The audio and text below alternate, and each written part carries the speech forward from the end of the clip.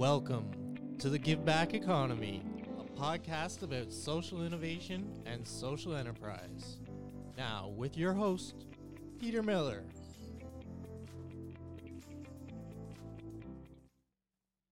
Welcome, and today we go to a topic that's very interesting to me is digital security. And we're going to talk to Jeffrey Pledger and Kyle Rose. So welcome, gentlemen, and thank you for coming this afternoon. Thank you, Peter, for having us. We're delighted to be here. Okay, so let's start with your academic background. Kyle, where did you go to school? Yes, Peter. So I've kind of been a journeyman. I went to Trinity Western University in Langley, BC, then St. College in Windsor, Ontario, and then I finally finished up with my degree at York University here in Toronto. So 3 different post-secondary schools and 3 different certificates. Okay, Jeffrey, where did you go to school?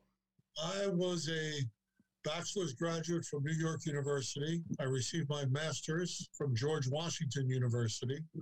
And upon coming up here to Canada from the United States, I received a degree, post-secondary certificates in FinTech, as well as project management from Seneca College, but also more experience in York University's programs from the School of Continuing Education on cybersecurity, the fundamentals and the advanced courses. I'm in preparation of taking my CISSP certification exam. Well, what does that stand for? Let's see, Computer Integration Security Systems Professional. Wow, that's quite a title. Yeah. Okay. It's sort of the mainstay stamp that people have in the field that say, yes, I'm not a fraud, I'm not a fake, I know what I'm talking about.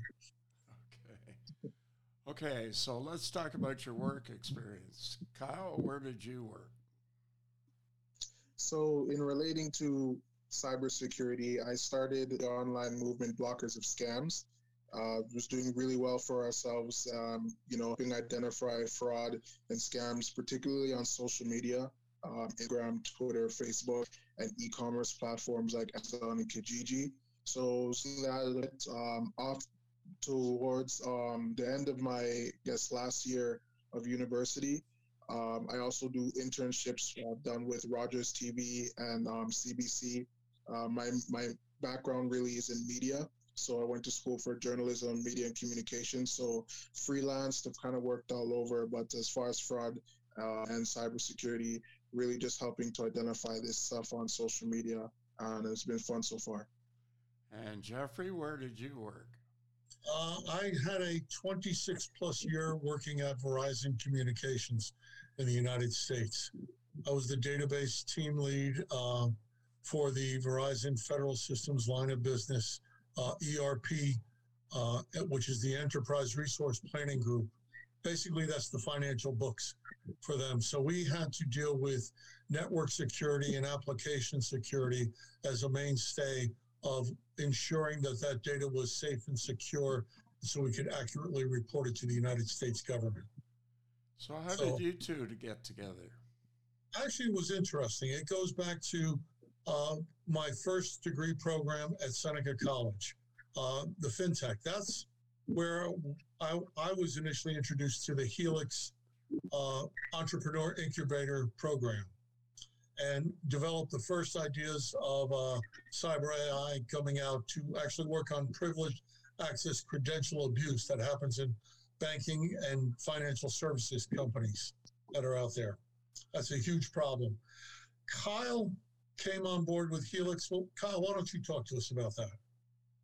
Yeah, I came on board with Helix around October of 2019.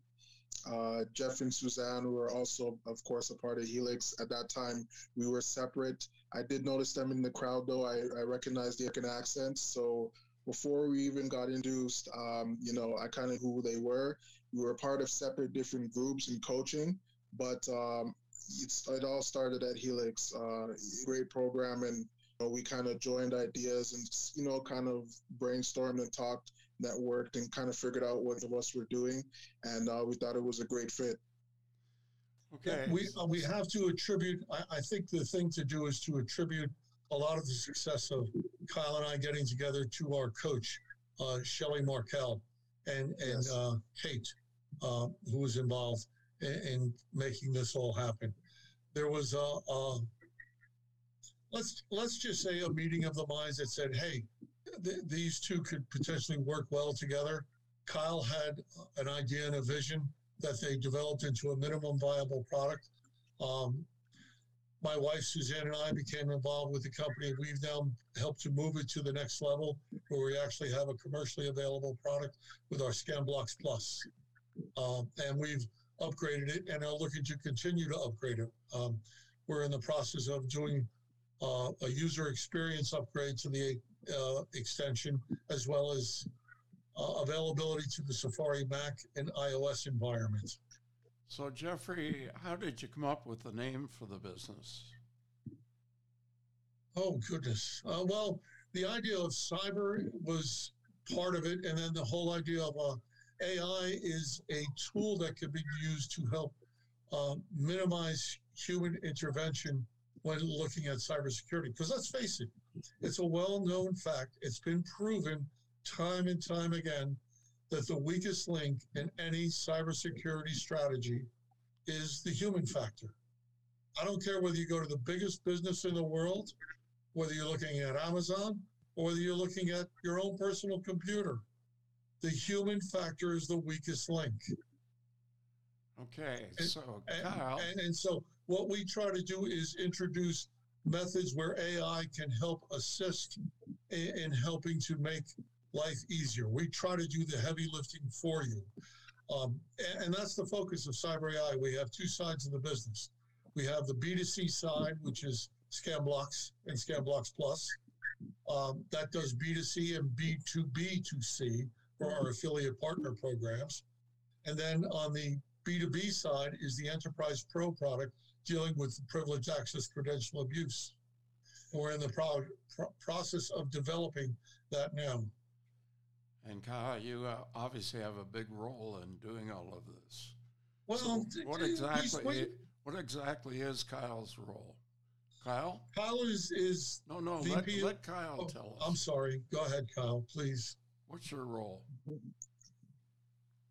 My role with Cyber AI, so I'm all a part of business development, reaching out to different prospective clients and business partners, just trying to get our name there and tell everyone what we're doing, finding the right matches, whether it's, as Jeff was saying, B2B, or working with clients to protect their businesses and their small ventures from fraud. So it's been an exciting journey, just matching with people and, And who does the programming and the technology development? Well, go ahead, Kyle, please.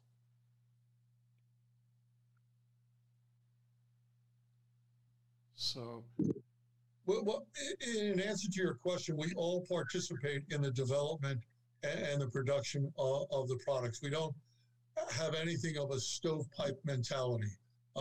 We believe in collaboration, networking, and teamwork between all four of the founders. And we work with our outside developers to help bring the best product that we can have to go forward.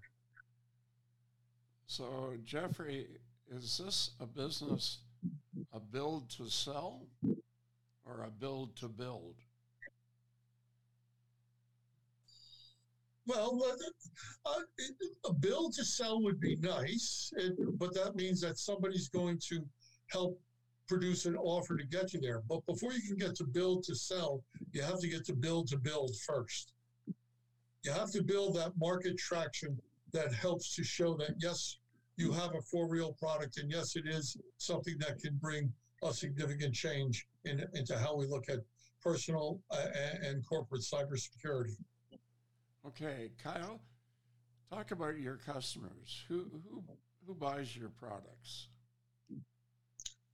Well, Peter, it's funny because I was thinking about this the other day, and really, when I look at our customers, it's a range: young, old, in school, not in school, business people, the everyday person.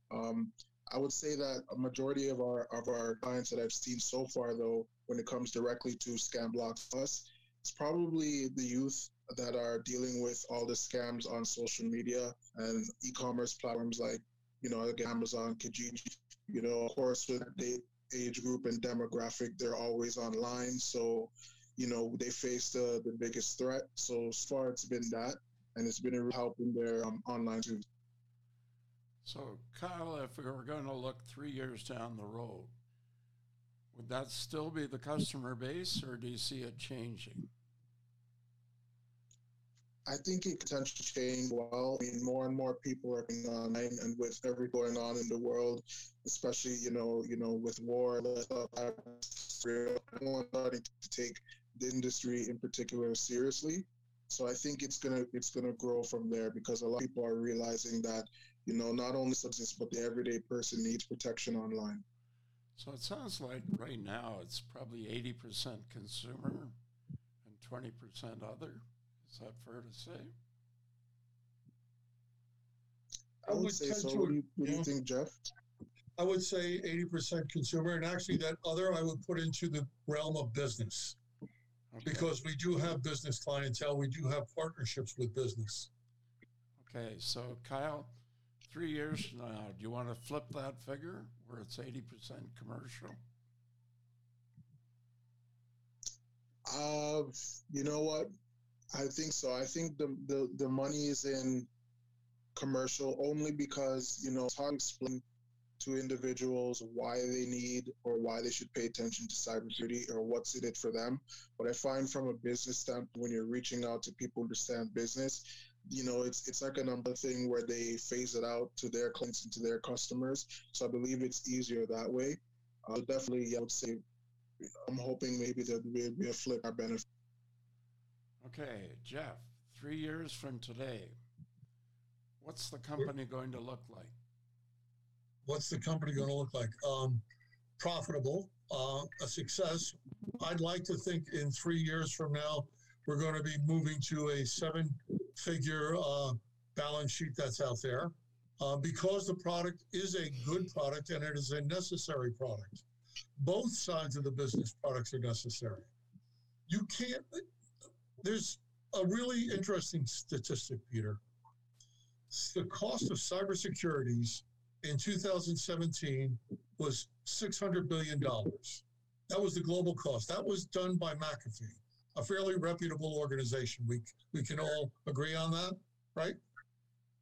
In 2021, Cybersecurity Ventures, a cybersecurity research firm, pointed the global costs of cyber attacks at $6 trillion USD.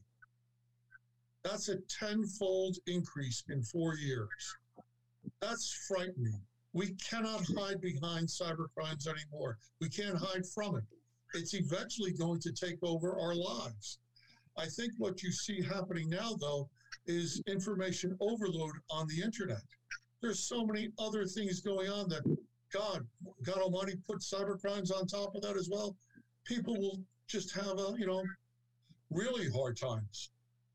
Okay. But from 600 billion to 6 trillion, that's there's something wrong.